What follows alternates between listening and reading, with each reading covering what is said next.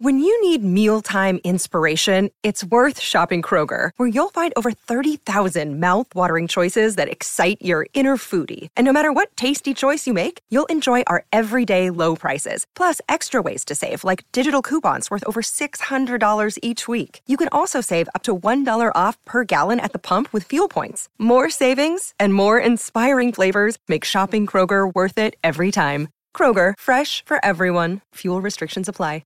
Another day is here, and you're ready for it. What to wear? Check. Breakfast, lunch, and dinner? Check. Planning for what's next and how to save for it? That's where Bank of America can help. For your financial to-dos, Bank of America has experts ready to help get you closer to your goals. Get started at one of our local financial centers or 24/7 in our mobile banking app. Find a location near you at bankofamerica.com/talktous. What would you like the power to do? Mobile banking requires downloading the app and is only available for select devices. Message and data rates may apply. Bank of America N.A., member FDIC. Hey, it's Ryan Reynolds, and I'm here with Keith, co-star of my upcoming film, If, only in theaters May 17th. Do you want to tell people the big news? All right, I'll do it. Sign up now and you'll get unlimited for $15 a month and 6 months of Paramount Plus Essential Plan on us. MintMobile.com/switch. Upfront payment of $45 equivalent to $15 per month. Unlimited over 40 gigabytes per month. Face lower speeds. Videos at 480p. Active Mint customers by 531.24 get 6 months of Paramount Plus Essential Plan. Auto renews after 6 months. Offer ends May 31st, 2024. Separate Paramount Plus registration required. Terms and conditions apply if rated PG.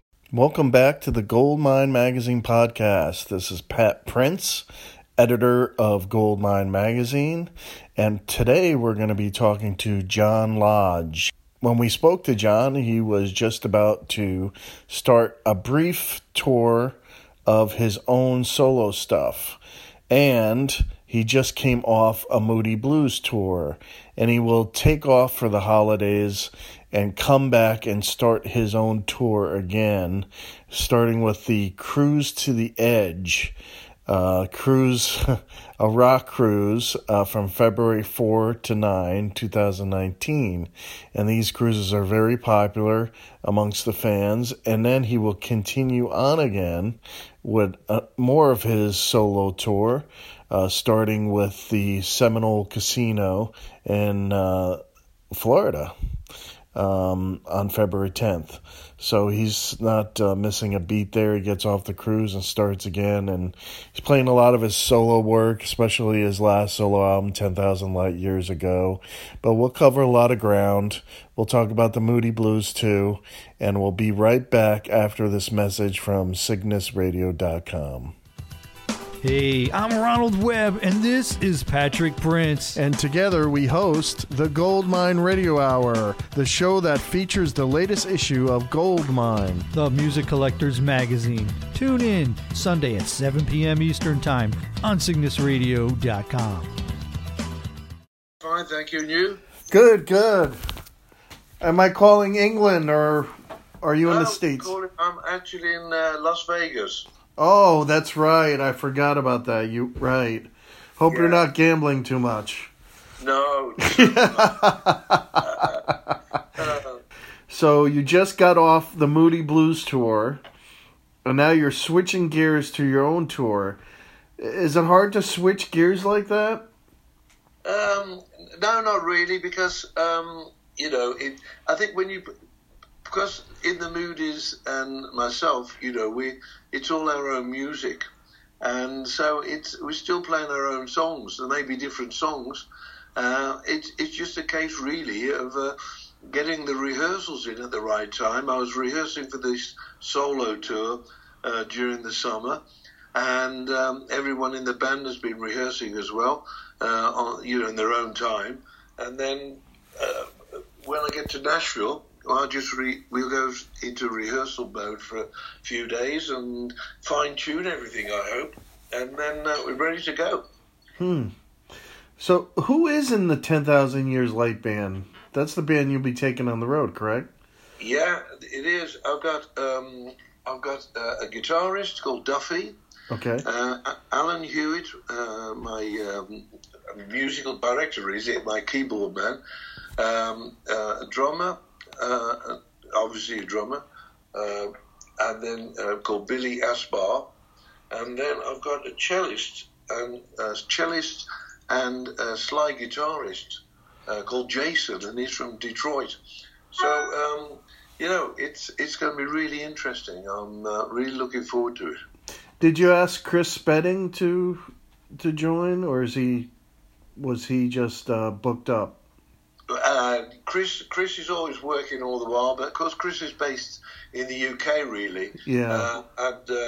But I'd love Chris to be on the road. But of course, Chris is a man of many parts anyway, and of course he's out with Brian Ferry and Roxy Music a lot, and then he's got his own band as well, Chris. To get him in line and say, Chris, I'm ready to go. He may be doing something else. Well, he's been on 2 of your solo albums, correct? Yes, he has. Yeah. Absolutely. And also I recorded, strangely enough, a song for a Gene Vincent album. And Chris loved Gene Vincent. Yes. Anyway, and so I got Chris to come and play guitar on a song called Important Words. Huh. And Chris played guitar on that. So, yeah, we do other things other than John Lodge or Moody's, Well, maybe did he ever come up on stage or anything when you did play the UK for your solo stuff? Did he ever do on the that? Road, yeah, he hasn't. It's something I'd really like to do. But Chris doesn't really like travelling that much. Yes.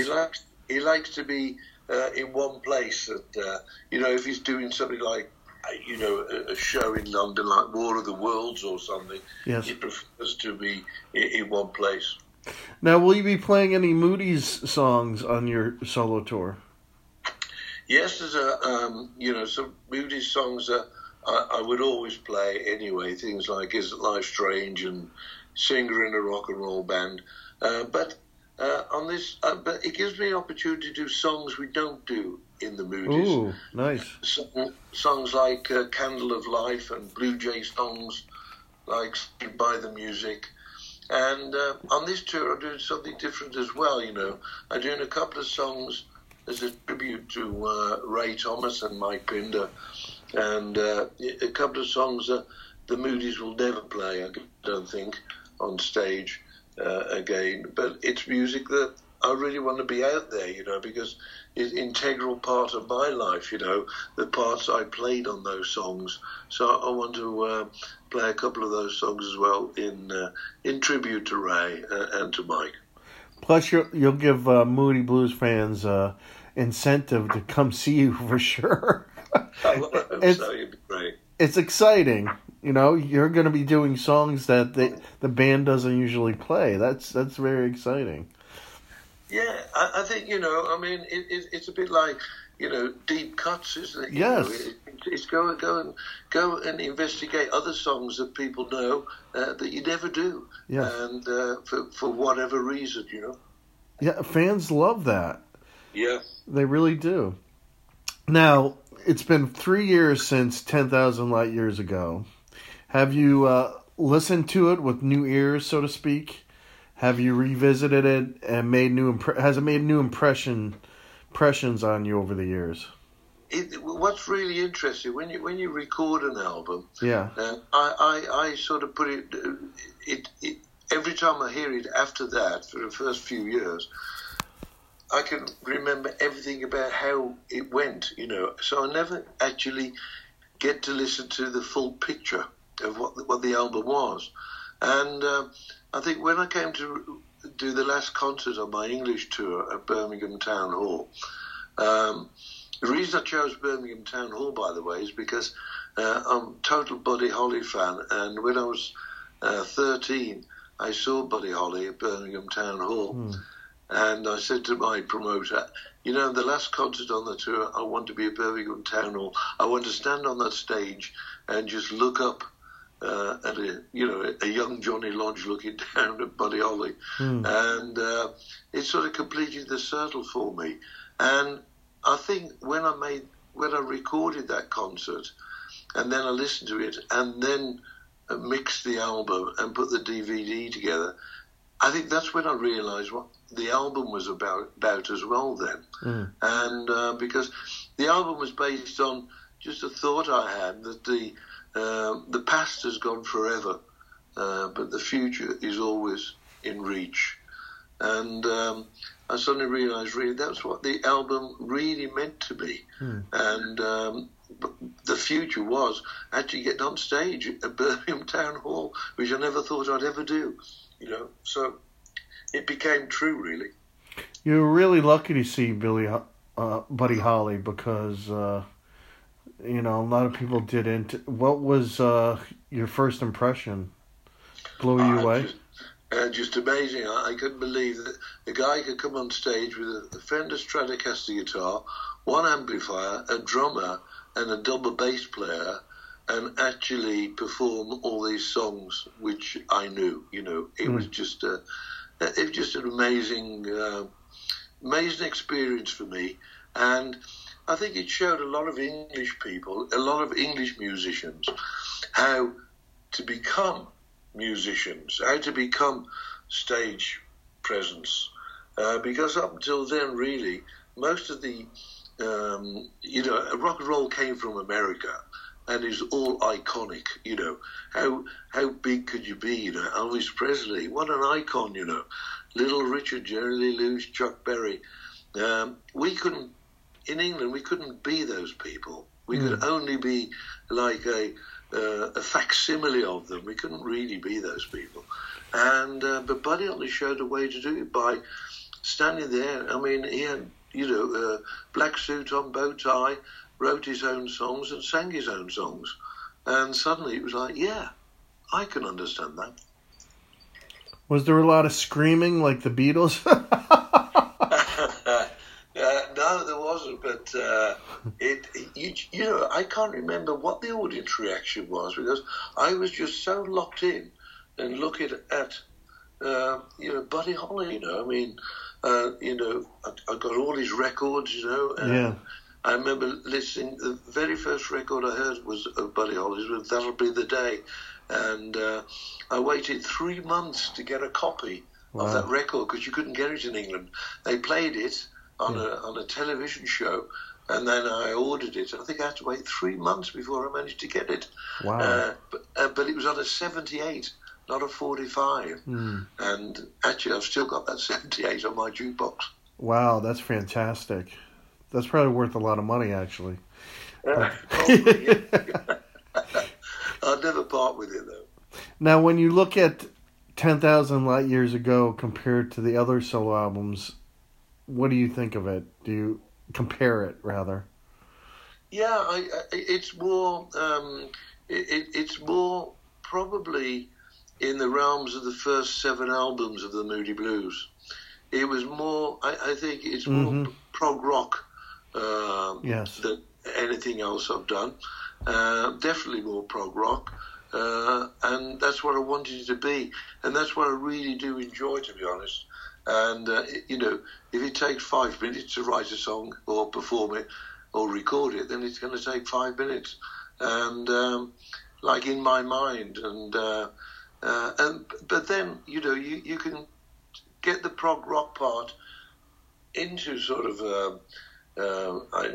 commercial side of it, really. Like songs like Get Me Out of Here. Yeah. Because it's got the chorus line, but it's still got this prog rock approach to a song, Yes.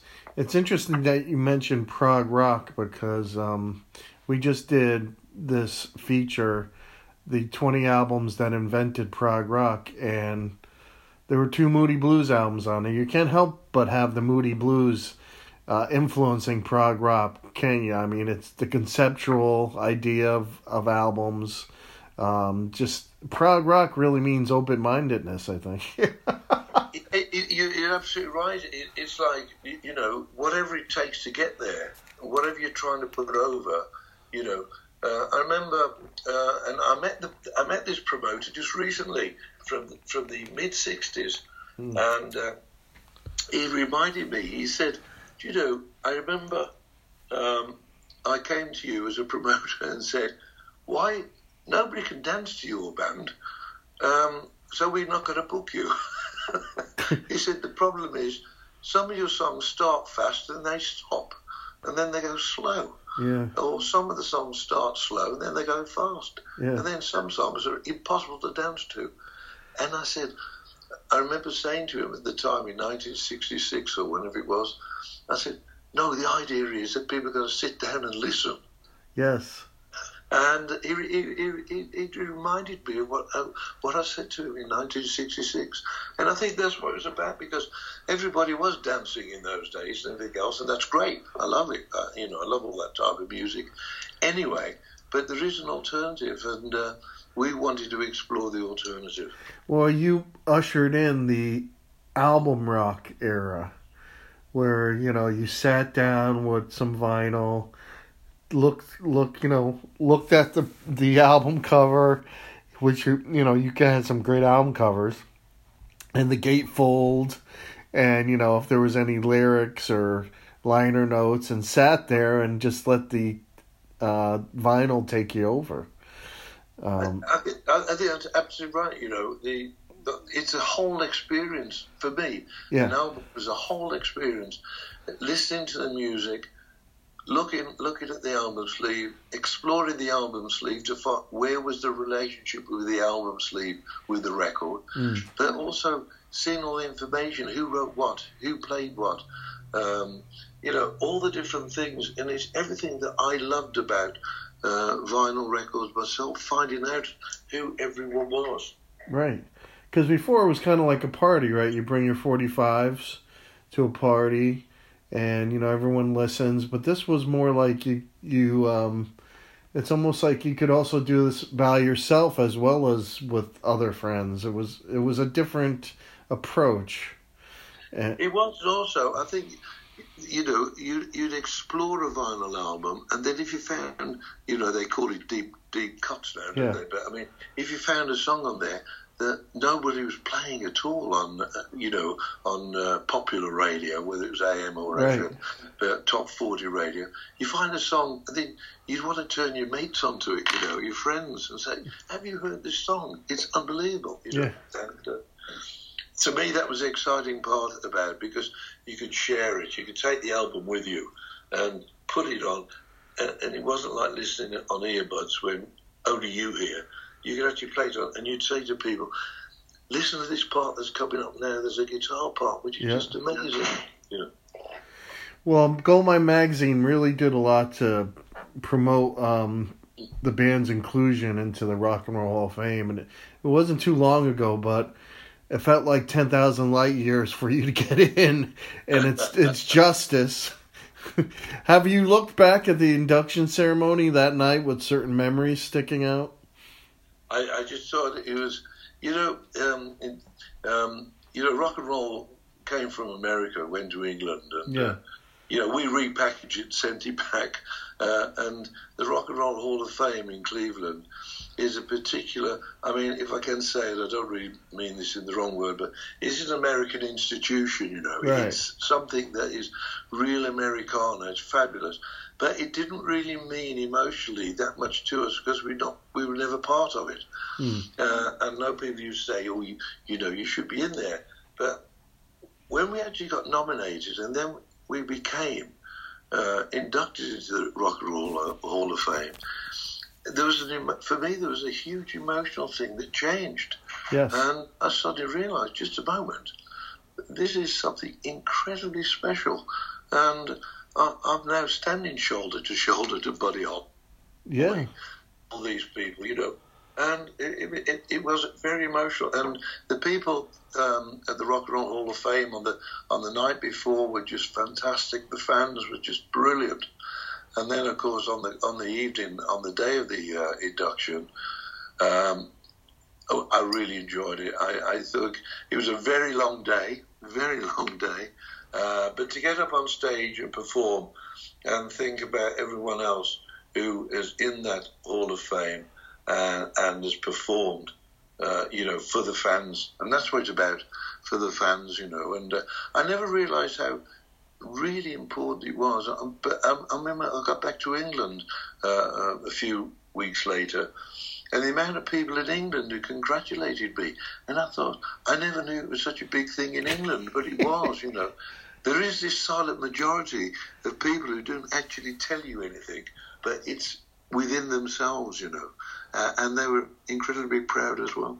Well, they knew that you were one of the better bands coming out of the British invasion, and a lot of you guys perfected a lot of the sounds of America in many different ways. You did it proud. You did rock and roll proud, you know. And that's why I think it means so much that the English bands are included. You know, and it is an American institution, but it's very important that you guys are included. Yeah, well, I thank all the fans. I mean, the way they came out and voted was just phenomenal. You know, Yeah. I mean, when my agent said to me that, hey, you've been proposed to go to the Rock and Roll Hall of Fame, you know, and I'm thinking, I wonder who's going to vote for us. You know, because you do. You know, Yeah, why would you not think? And then when those votes started, you're thinking, all these people on computers all over the world or wherever they are, Yeah. and they're taking the time out to do something for you. You Yes. know, it's very special, incredibly special. Now, the Cruise to the Edge is coming in February. These rock-themed cruises are so popular now. Do you like them? Do you get a kick out of them? I do, yeah. I think. I mean, they're floating festivals. You know, that's what they are, really. And it's sort of like-minded people are coming together for a reason, you know. And the prog rock, and it's not as though it's a band and then an audience. It's as though everyone's there together, you know. Yeah. It's just some people are playing the music and some people are listening. Yeah. But we're all there the same, wandering around, speaking to each other and, you know, communicating and everything else. It's, for me, I really enjoy it, you know. Yeah. It's quite a phenomenon. I'm not even sure how it started, but you've been on several now. Yeah, it's just incredible when you see it, and it's captured the imagination, I think, of everyone. Yeah. And also you can go along as you know, if you join the cruise, you go along and you're meeting people from all over the place as well, and I think that's important. You know, the bands of music has brought all these people together. You know, a few thousand people for 5 days or whatever it is. Right. You know. And I just think it's very special. Aren't there little special things too? Like I know some cruises have where you show some of the fans, you know, how you write songs. You know, you do all these little acoustic jams. Supposedly there's all sorts of things going on. Yeah, I do a thing on there because, you know, we have our own little wine company. Yes. And I do a music and wine event. Oh, wow. Yeah, so people come along, you know, and we play some songs acoustically or semi-acoustically. Yeah. And then, you know, have a taste of wine and do a Q&A. Wow, that's very cool. Yeah, people ask questions about everything, you know, and it's good because that's why to me, that's what the cruise is about. Right. Well, you once said, you know, with a guitar, a blank piece of paper, and a pen, the musical horizon has always been there. You go wherever the songs take you. Do you still write constantly on the road? Do you? Yeah. Okay, good. Yeah. There's a guitar just right by me right now in my room. Yeah, I mean, I try to play every day, and particularly when I'm at home, you know. I have the bass, the guitar, and the piano always sitting there. And it's an incredible situation to sit down and explore how a melody will work, or how a riff will work, or there's just so many facets of songwriting. For me, it's still incredibly exciting.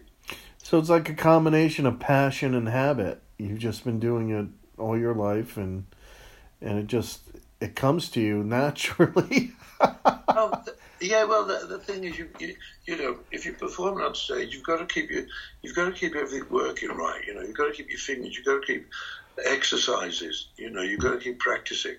But when you're practicing, why not look and see if there's another song there, or another riff, or another something else? And it's always a challenge, you know. Well, lastly, does this mean, since you're always writing, is going to be another John Lodge album? Well, who knows? It's whether people are interested in having one. To be honest, right? And that's what it's down to. When you write a song and you record things, you really need other people other than yourself. Yes. You need someone to come along and be part of it with you. That's right. important. And if you can find people who are part of it with you. We were always very lucky in the Moody's. We always had great people at the record company. Americans like Walt McGuire, David Braun. Always great people who would follow us through, you know. Well, maybe the Moody's can put out a new album. Well, who knows? Who knows? Yeah. I mean, it's just, I think now it's doesn't even need to be a full length. It could just be an EP or even a single. I mean, fans love. I think that's absolutely right. You know, absolutely right. Now it's just, it's gone full circle where you can come all the way back and it has, yeah. And put a song out there that is so different.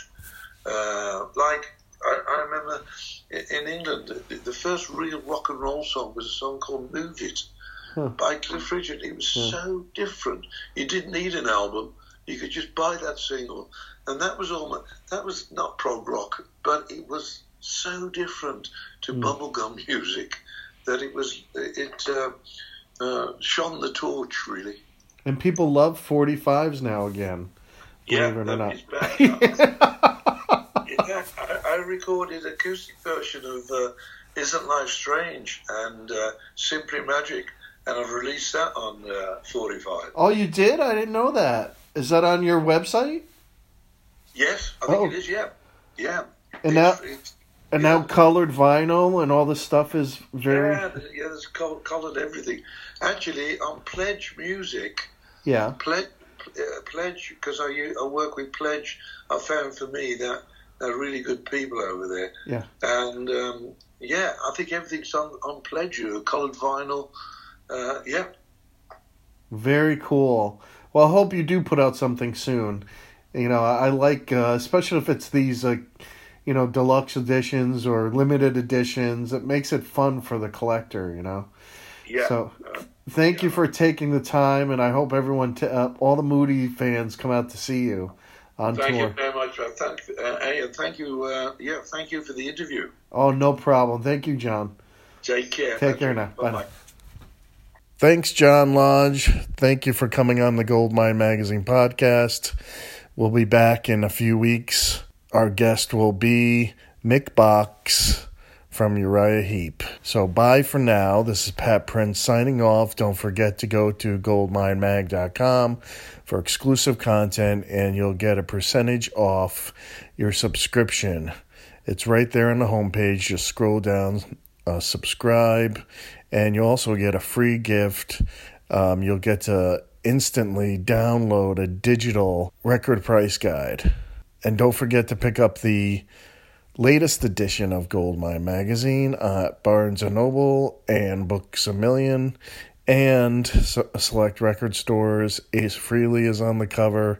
It is the November issue. That's all for now. We'll see you next time.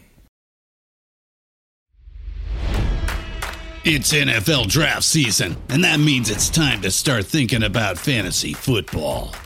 FantasyPoints.com features industry-leading experts and prognosticators using proprietary hand-charted data to help you score more fantasy points. FantasyPoints.com is the place to go for whatever kind of fantasy football you play. Whether you play fantasy football, daily fantasy sports, or do a little bit of everything, Fantasy Points has the meticulously researched content to guide you to victory. And why wait for the fall? Fantasy Points also covers the new spring football league, the UFL. Join the guru, John Hansen, Scott Barrett, Joe Dolan, and other massive names in the fantasy football universe with an exclusive offer. Use code Pantheon for 15% off any Fantasy Points package, including the all-in package, with access to every article, tool, and data nugget that Fantasy Points has to offer. That's fantasypoints.com and code Pantheon for 15% off at Fantasy Points. Fantasypoints.com, code Pantheon. Score more fantasy points.